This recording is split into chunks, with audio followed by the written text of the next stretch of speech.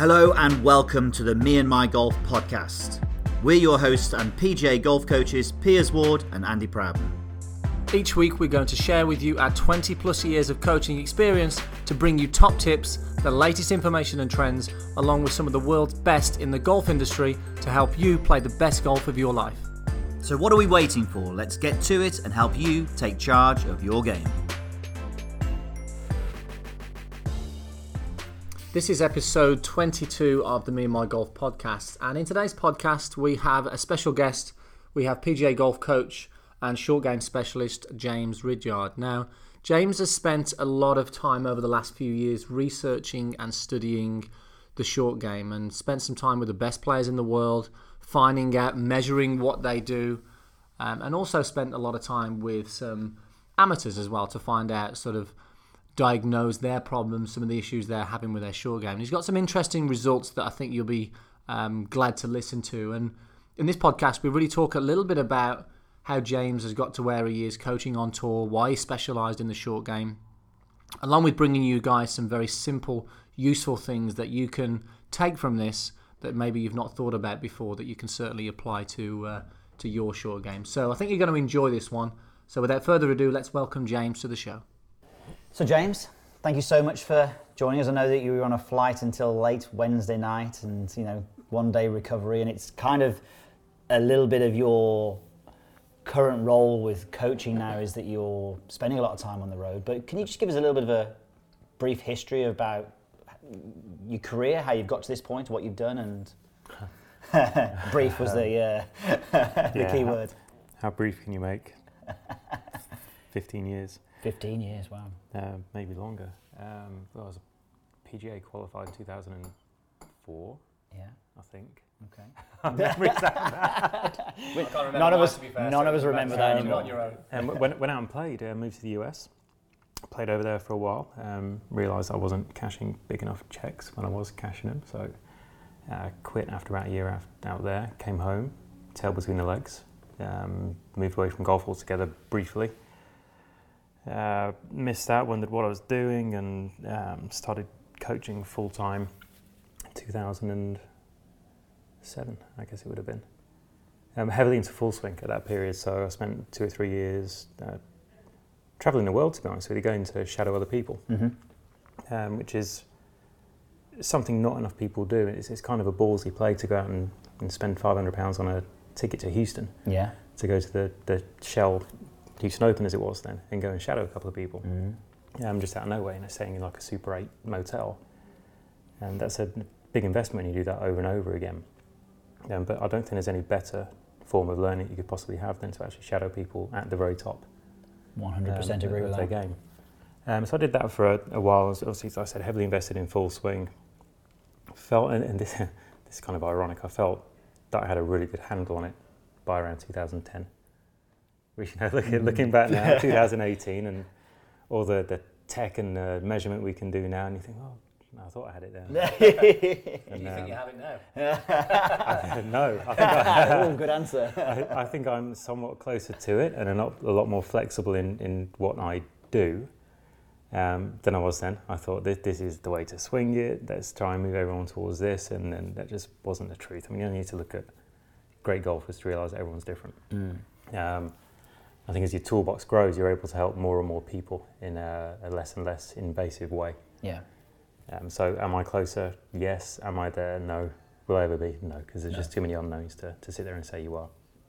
Absolutely. And just tell us a little bit about how you're heavily into coaching short game with a lot of your guys, and you're renowned for the short game. Can you tell us, because it's an interesting story really of how you moved from the full swing to the short game. Can you share with the listeners how that happened? Do I have to? So I'm thinking the story you're referring to is the one at Dunhill in 2010, I think it was. I've been working with a player, primarily on full swing I think it was a young relationship. It was a couple of months, and we'd finished a range session and went to the short game area, and he just stood there, just looked me in the eye from 2 feet away and said, "So what are your thoughts on short game?" And in a split second, I gave the response, but in my head, it feels like it was 10 minutes. That I was, oh my God, how am I going to help this guy? He's went on tour multiple times. I've watched him chip, and he's amazing, and I don't know what to tell him. And my response was, yeah, I don't do short game. So 2 weeks later, he fired me because it doesn't instill confidence in the player when you say, well, I just don't do that, I don't know enough. And obviously it was a lie, because I did teach short game, I just didn't teach it to players off his level. Yeah. So that was a very quick kick up the butt to go out and do something, to research and learn. So have you spoken to him since? Yeah. Yeah. He's his coach now. Exactly. He's retired. Oh, okay. You retired him, good. I retired him. So I tried to go through the same process with short game as I did with full swing, and at that point I just couldn't do it. I mean, at 2010, who did you go and see to learn about the short game? Who was out there doing it at a high enough level? You count them on one hand. You look at Peltz. No disrespect to Dave Peltz whatsoever, because he's a very smart guy, but I'm not sure how much of what he does is really relevant to what I now know and now do. Utley was around a little bit. Beyond that, Seaman wasn't near where he is now at that point, so you go to 2 or 3 guys. And I didn't. And then you start reading books, and you're like, well, it's all books about what players from the 60s and 70s thought they did, or the 50s, which they likely didn't. So my body of research really is, I would say, 90% my own work and my own study. And we spoke about this before, that there's been such a heavy investment in technology in the full swing, and the short game is now starting to catch up with that a little bit. And obviously people like yourself are very heavily invested in that, because it's massively important. And obviously we know how important the short game is, but because it's only a little chip, do we need to have a 4D motion sensors and Yeah, it's just not as sexy, is it? Of course it's not, no, but it's more important. Ultimately, potentially. For me, it can and is often more important. Stats don't support that short game is as important as driving, but we all know the reality of it is that if you miss a green and you can get it up and down, your momentum continues. And that becomes a big part of scoring, so it's almost the intangible, the unmeasurable. Yeah, absolutely. So, from all the research, and the great thing is, like you said, it's all your own research with players, which is obviously the important thing, being out there with them. Are there any consistencies from the data that you've collected from it, whether it be on the sensors or whether it be on TrackMan or what your launch monitor that you use? Are there any consistencies that or trends that you're seeing that the great wedge players and the great guys who've got short game, what are they doing? I mean, what's the data say? There are trends and consistencies in all of it, from how the ball launches, how it spins, how it lands, through to how players sequence. How they move their bodies. So there are trends from everything to measure. I mean, my procedure going through the research was to start with the ball. And there's certainly a window that players are launching the ball in with their wedges that's indisputable. So between like 28 and 31, 32 degrees. So it's the launch angle that they're generally launching it between? Yes, from... And what shot is this? On what length maybe shot? From 25, 30 up to 80. Okay. So you get above that and it pulls down a little bit lower, getting a little bit closer than that, and it can be a touch higher. Okay. But typically that window carries right through, probably a range of 60 odd yards. And then club delivery is always going to be fairly similar to produce those numbers. There's not that many different ways you can deliver a club and produce that launch and that spin rate that they get. Body movement is variable, and the trends and consistencies that you see in body movement tend to be amongst the bad players. Okay. Now, the good players will all put their jigsaw together and their puzzle together in a way to produce a particular way the club moves. But the poor players will fail to put that jigsaw together at all in the same ways over and over again. So the pattern goes from what the players do really well with the ball to what the poor players do consistently poorly, with the body. Yeah, it makes total sense. So you'd say that there's some common things that the guys are, the ones who are doing it poorly, are doing consistently. And the better players basically are maybe look to get into some different positions in the golf swing that might not look, let's say, textbook, but they do an extremely good job of producing a consistent impact from whatever it looks like. Yeah. So the consistency an impact with the best guys is very, very similar, and the ball's doing a very similar thing, but you could put them on video and the styles could look totally different. Oh, they're entirely different, but number one, they can repeat what they do, and then they get particular things in place consistently. Yeah. So they're not striking it all over the face. Their club isn't bottoming out all over the place. They certainly don't strike it as far as the toe as you do. Looking all quiet. That's why he's got that new wedge with all those lines across I it. know.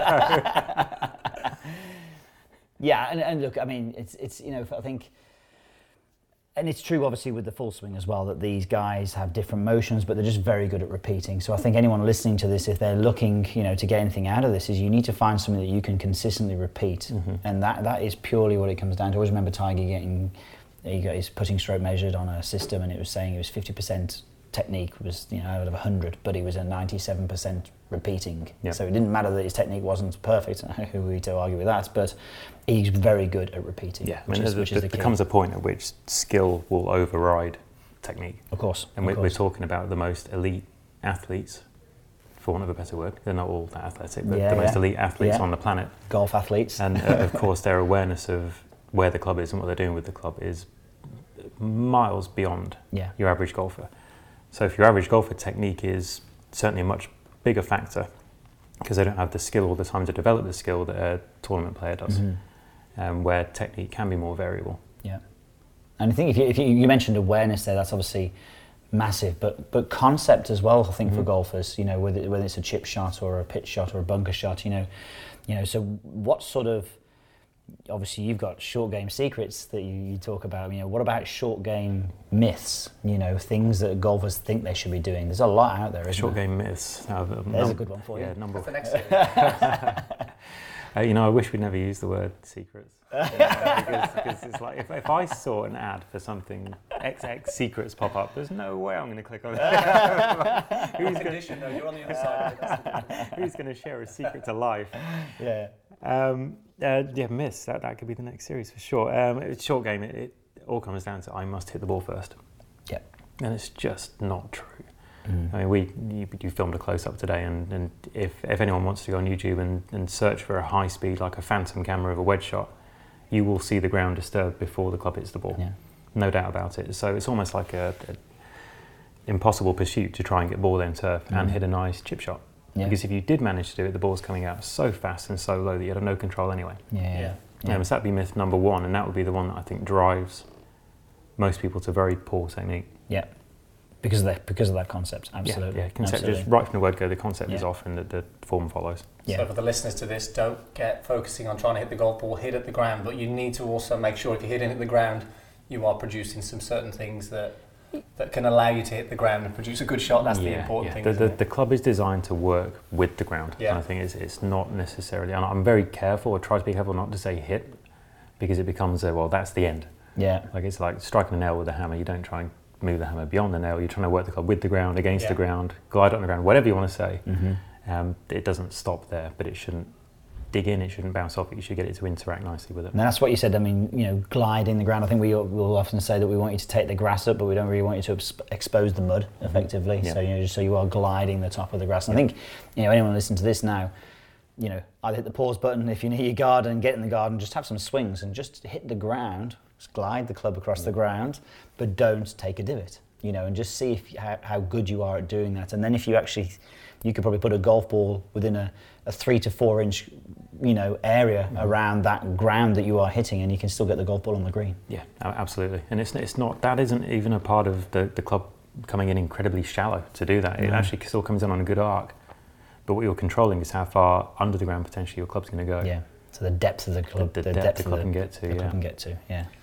So are there any, for the listeners to this who that are going to go and practice their short game tomorrow, I think it's really important the things that they should avoid doing. What are the things that you would say they, from a setup and maybe even the technique, that they are a no-no, they shouldn't do? Yeah, don't play the ball back in your stance. Don't do it. It's too difficult. Make sure the hands aren't too low at address. If you stand there with the ball back and the toe of the club's off the ground, then you are absolutely dead. Because it's part of the wedge that loves digging in, it's the heel. Yep. So get the shaft tall, stand taller to it, put the ball somewhere in the middle, put the ball at the front. Try and hit shots from there. Yeah, at first it might not feel good and you might not have a perfect outcome, but yeah, I'll tell you what, your bad ones will be an awful lot better. Yeah, and that's what it's about, isn't it? Really, the making those bad shots a lot more consistent, so that you're still on the green. Yeah, as opposed to exactly. How do you prioritise? It's like, well, get it on the green. Exactly. Then how close does it need to be? And I'll say a 5-foot radius is great. Like a 10-foot diameter circle around the hole. If you can get within that, 7 times out of 10, you're going to be making a lot of up and downs. Yeah. It's a very typical setup, isn't it? When we talk about, as we spoke about earlier, the resources that are available. We were, as coaches, 30 years ago, we were telling people to put the ball back and put the shaft forward, and when someone interprets that and then they get those tilts in their shoulders and their spine, and then they put their full swing, mechanics into that chip shot, suddenly it's a recipe for disaster, isn't it? Yeah. I see as many shots thinned on the downswing as on the upswing, if not more. Yeah. You almost look like the top half of the golf ball coming down, Yeah. because it's that far back and the handle's that far forward, and the shaft that low. Yeah, I'm picturing them all now as we're talking. Picturing them all now. Yeah. So look, obviously, that's massive when it comes to for the technique, but we've seen you talk about this before as well, about club selection. And do you have a preference on a wedge makeup, will be one question. And then what about playing chip shots with different clubs, or are you more along the lines of just the one club? Yeah, okay, so the first half of the question, you're talking about which wedges to carry. Yeah. I assume I see more players lean towards 3 wedges, including pitching wedge now, versus 4 was quite a trend a while ago. A lot of gap wedges, I get a 52, 56, 60 maybe, but I see more people going towards maybe 52, 58 or 54, 60. So they can load the top end of the bag a little bit more. Yeah. Because you count the number of shots that you actually hit with wedges, and it's greenside wedges will be relatively high, but shots from 50, 60 yards is actually, statistically at least, quite low. So you don't need that many clubs. Second part of the question, I'm a fan of one club for most of the work. I think it's a very logical solution to stand there and think, well, if I just make the same motion with different clubs, I'll get different outcomes. Well, yeah, you will. But you'll also have to go to the practice ground and practice with all those different clubs. Yeah. And no disrespect to the human race, but we're kind of lazy. And I don't see people switting. You just upset a lot of people there. I know, That's a lot. Well, I'm at the top of the list, don't worry. But I don't see people doing the work they would need to do to actually make that work properly. Whereas you'll often see someone go to a practice ground with a single wedge, and I would much rather they chipped around with that and got that to behave differently. Yeah. There's that side to it, but there's also the skill development side. Learning to deliver a club in different ways can only enhance your basic play as well. If I can stand there and deliver a club to the ground, de-lofted and not dig in, and produce a certain flight, if I can stand there and deliver it lofted, have it skid on the ground, I start to learn what that feels like. Yeah. So the middle round, kind of your stock shot, suddenly becomes easy because I've got all this variety around it, and finding neutral is not difficult.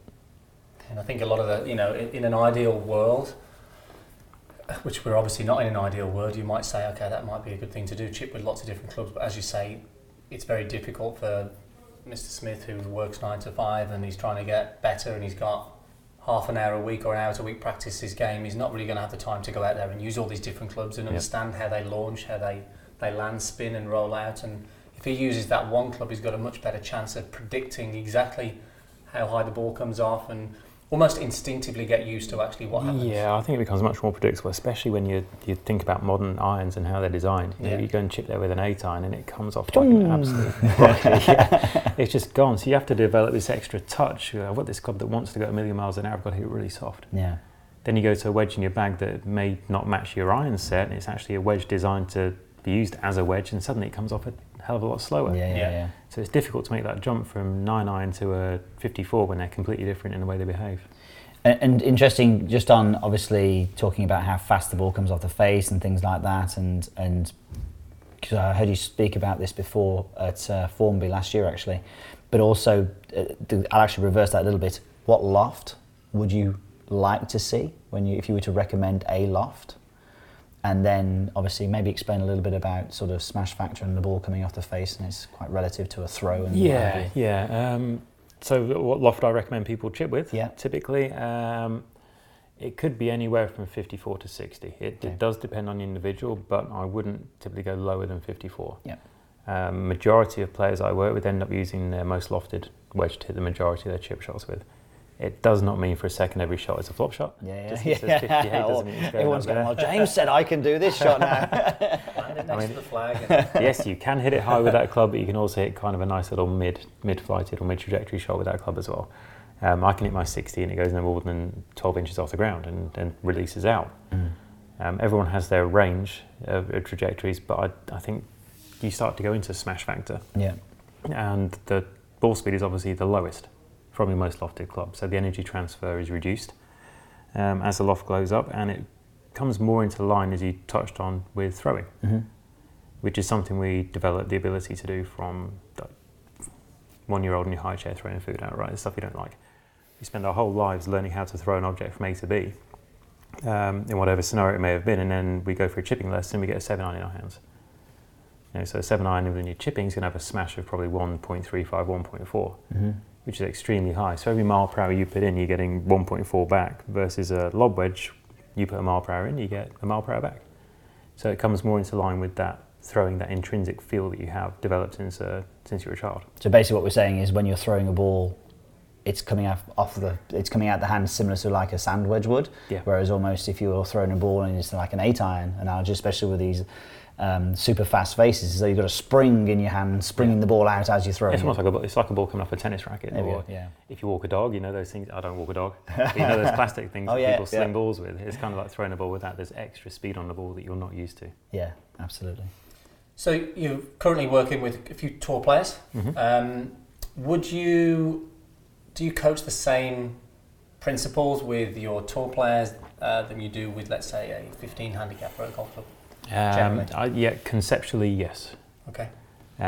Ultimately, I'm still wanting the club to work with the ground in the same way. I'm trying to give them the biggest margin for error I possibly can, because believe it or not, they screw up too. They hit poor shots, they go through bad phases of form.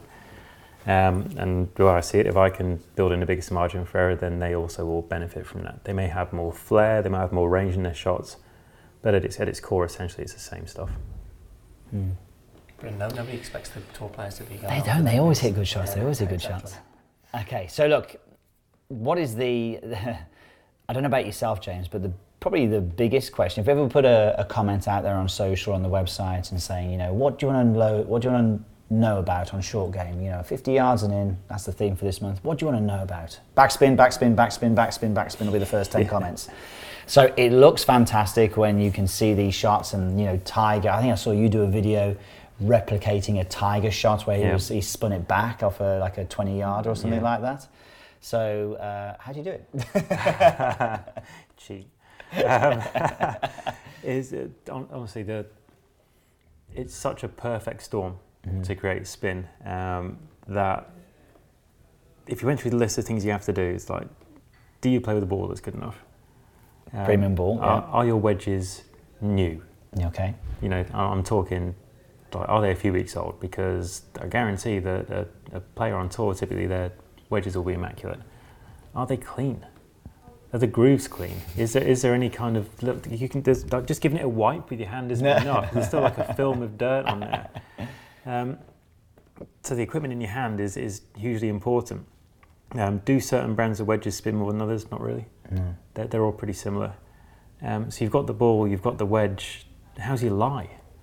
Because the majority of courses that your average player plays on, they're not going to be as tight of fairways as a tour player.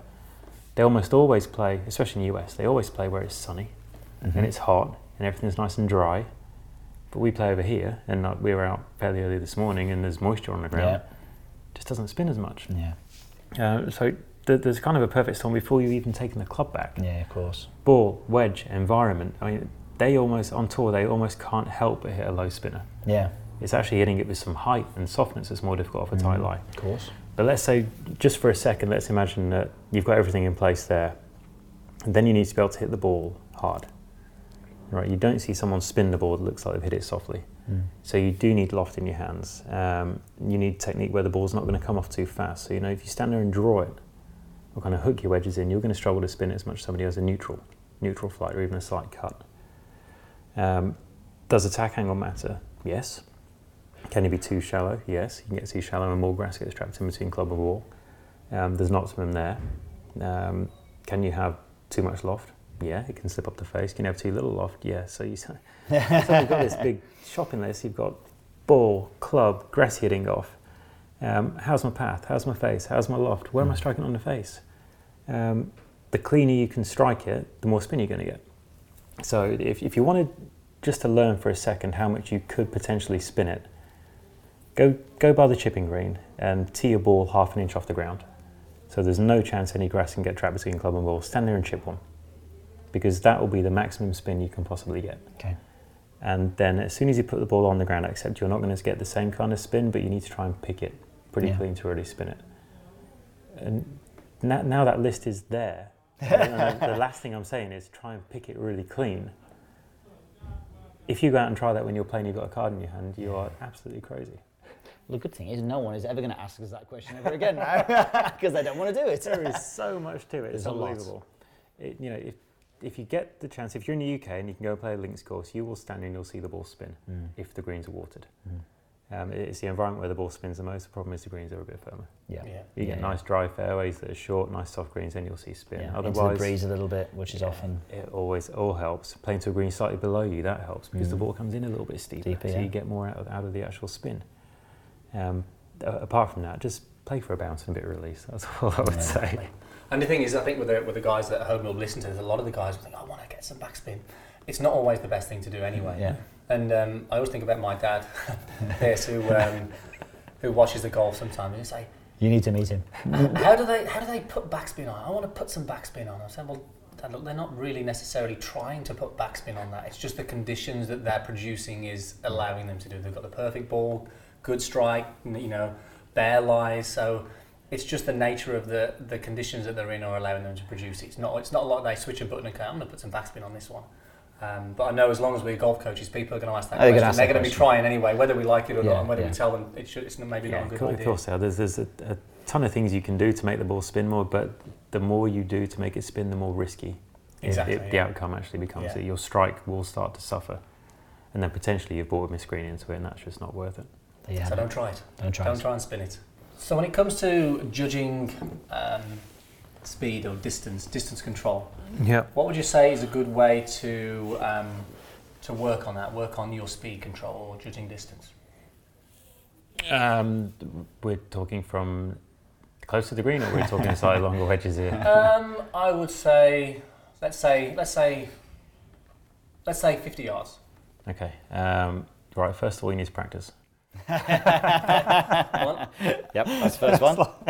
My distance control is terrible. How can you practice? Well, I don't. There we go. Got to practice. You need some kind of feedback on your practice. And that sounds easy to say, but if you go and practice at a range where there isn't a target closer than 100 yards to the mat you hit from, then you can't get any kind of progress. So I think it was a Floridian where you did Short Game Secrets, wasn't it? Where you got the concrete slabs, are they? Concrete slabs in the ground, What a good idea that is. Something to aim at, that is perfect. You need to know where it's coming down. Whether that means you need to get access to a launch monitor of some sort, or you go to a range where there is targeting, or you sneak out on the range and put your own, or put their buckets or towels or something down there. You need that feedback. And then once you've got that, the next thing is to not get stuck on a single yardage. If you stand there and hit balls at a 50-yard towel, let's say, for 10 minutes, then you get really good at 50 yards. But do you get good at 55 and 45? Well, no, of course you don't, because you don't understand what comes behind it and into it. So one of my favourite drills, and has been for a long time, is a Goldilocks drill, where you will pick a target and a number and you will deliberately try and hit it a few yards too far and then a few yards too short, and then get it just right, because then you start to learn variations on that yardage, right? So you work on 50, but you also get 55 and 45, or you get 48 and 52. So you're always working surrounding a target versus getting stuck in one. So variability in practice is more important than repetition. And again, maybe looking at that one club as well. Saying let's get that one club and let's just get really good with that. The typical pattern for players is with, let's say, the most lofted wedge they use up to 50, 60 yards. Once they try and hit it beyond that, the flight will tend to balloon and their launch will start to go up a little bit too much. And once they start to see it, then they should drop down to their next wedge. There you go. Because then they'll hit the same window and they'll open up another 20, 25 yards of carry without having to make an extra effort. So the random practice is really important to randomise those distances, but also having the feedback of actually what are those distances. So whether you, like you say, you're like a concrete slab or just knowing how far they're landing and carrying, but mixing it up to do that. And I think the good thing about that is obviously, from what the research says, that is so much more transferable to the golf course if you are practicing in that way. Yeah, block practice is great for like self-esteem and ego because you're inevitably going to get better at it, but then obviously it doesn't transfer onto the course unless you get that exact number. Yeah. Unless you're that good with your drives. I can hit 350 and leave 50 every time. So I'm asked the same question with actually the chipping as well, because I know a lot of people that I've seen for X amount of years of coaching not many people will be able to get good feedback from that shot. So for instance, they'll thin it a little bit and they'll say, "I hit that too hard." And I'll stop them straight away and say, "Well, can you tell me how you hit that too hard?" And then the conversation, obviously, I want to go on the lines of, "Well, no, you didn't. You mishit that one." Yep. And I think that's I mean, do you see that with the really good players as well? That they sometimes they can't control the distance because the strike is off, and then are they aware of that? I would yes and yes. The biggest distance control issues certainly do come from missed strikes rather than touch feel. Are they aware of it? Yeah, absolutely. They know. But by the same token, it depends how big the error is. So if you get a good player and you've got a pitch they need to carry 15 yards ideally, and it's going to go out to 18, 19, whatever it is. If they hit it a little bit thin, it will tend to fly a bit further and spin a bit more. So it'll pull up just behind the cup. And if they hit it a little bit too hard in the face and get a bit too much interference, it will pop up, land shorter, but it will release because it has less spin on it. Right. So we're talking about margins. So the thing is, their errors are generally very small, so they're still tapping in. Yeah. Versus the errors getting bigger with your average golfer, and they're not tapping in anymore. Yeah. Okay. So I think awareness is absolutely okay. Right. We asked this question of everybody. The ultimate golfer, so driving, long irons, approach irons, wedge game, chipping, putting, bunkers, however many you want to put in there, mental, strategy, who would make up the dream golfer for you? Which different golfers? Oh. That is such a difficult question. Obviously, you gave me a small heads up on it, but the reason I think it's difficult is because we have golfers from different eras. Yes. And what would happen if you stuck a driver now in Jack Nicklaus's hands at his peak, who was driving it through the green on 18 at St Andrews with Persimmon? Yeah. Yes, it was downwind, but he still knocked it through. That's a long way. So if I'm going to look at it from the side of things, let's look at them as they were in their era. In their time, I think so, absolutely. You'd have to pick somebody driving the ball from the modern day, because players are just flying it so far and so straight that it couldn't be anyone else. I mean, obviously, I never saw Hogan hit a driver, right? But I was at Carnoustie in July, and to stand there on 6, where you've got out of bounds down the left and bunkers on the right, and the story is that he hit a small fade off the out of bounds line every day, and finished in almost the same spot 4 days in a row. If that's true. Yeah. Well, they named the hole after it. It must be. They did, but they'd even say you hit from the same divot. If you believe some people, right, every day. So I'm sure the conditions are identical every day. You look at some stuff and you think, well, man, he must have been a really good driver, but I've not witnessed it, so it's hard to. Yeah, of course. So I would have to say, from an aesthetics point of view and a driving point of view, I couldn't pick anyone but Rory. Yeah. Okay. Because he just flat out hits it so far for a guy of his size. And the flight is high and it's a draw and it's just magnificent to watch. I mean, DJ's an amazing driver of the golf, and I've watched that from right behind him as well, and that's incredible to watch. But it's just not quite as sexy. We did a video with Rory end of last year, and he hit 9 or 10 shots, every single one hit the fairway. And he'd just come off the rib injury as well, so he was still a little bit slower on his speed, but it was just like, okay, it's dead easy for him, wasn't it? But it's definitely a different experience watching Rory hit drive, because the majority of other guys, their flight's very similar, but you watch Rory who hits 4 or 5 degrees up, the ball is ridiculously high, and you're going, well, I haven't really seen this ball flight before. Whereas the rest of the guys, maybe DJ who hits it, who bombs it, but his flight is maybe a little lower anyway.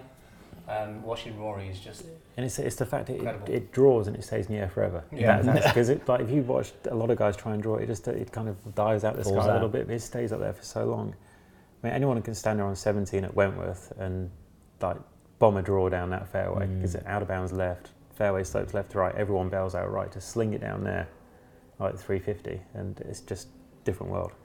Anyone whose ball speed is over 170 with a 3-wood is just on top of my list. It's a joke. It's crazy.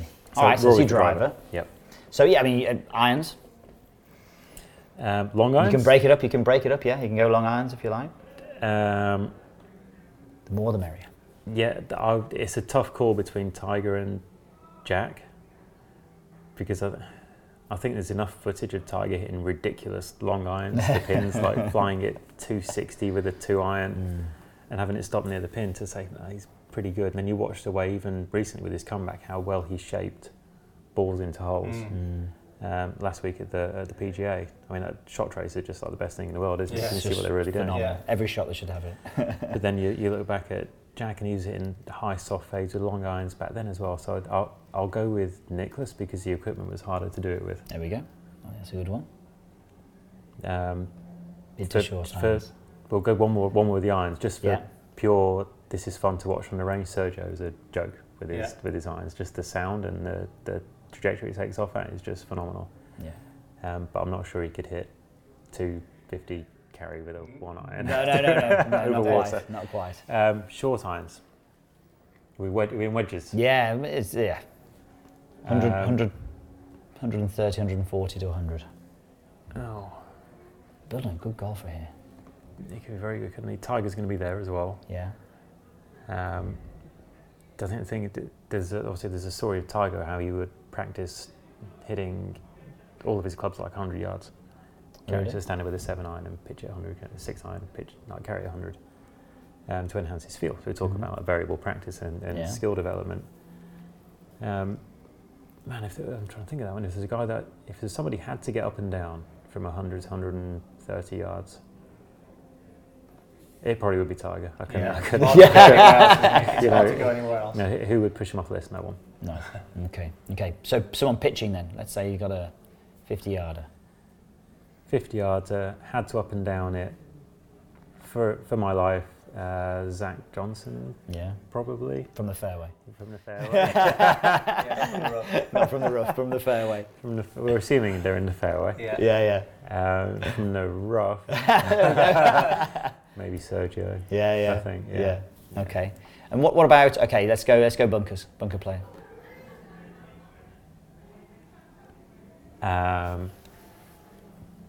Brett Rumford. Yeah. Seve. You're allowed to pick one. That'd be a good match, wouldn't it? Seve Rumford.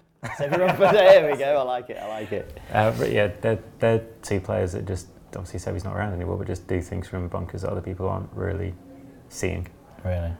Which it doesn't cease to amaze me.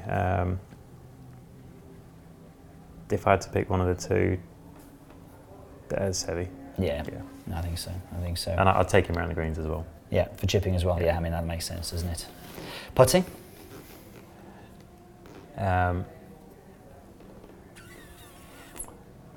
Difficult one, isn't it? Because you get some guys who've been on tour probably because of this, and that's it. Yeah. They've just been so good at this. Brad Faxon. Yeah. It's pretty good. Because I know Brad. There we go. And yeah, I think he'd be the first to admit that the strongest part of his game was his putting. And I think he would feel confident of holding any putt that you stuck in front of him. Yeah. That's a decent golfer. Very good golfer. I like that golfer. Okay, great. Thank so you. before we finish, what's next for you, and how can people find out a little bit more about you and get in touch with you maybe? So I'm just going to obviously carry on what I'm doing, working with a handful of good players, which I'm very fortunate to do. Research is kind of on hold at the minute because I'm too busy doing other things. Plan is I will try and shoot some more videos for shortgamesecrets.tv in the autumn, which will be the final videos I do, I think. Okay. So I don't give everything away. Yeah. Yeah, there we go. Shortgamesecrets.tv. So I know you've got a series on there at the moment that people can Yes, buy. yeah, there's a number of videos on there covering wedges and putting with my good friend John Graham. So I think there'll be one more addition to that then.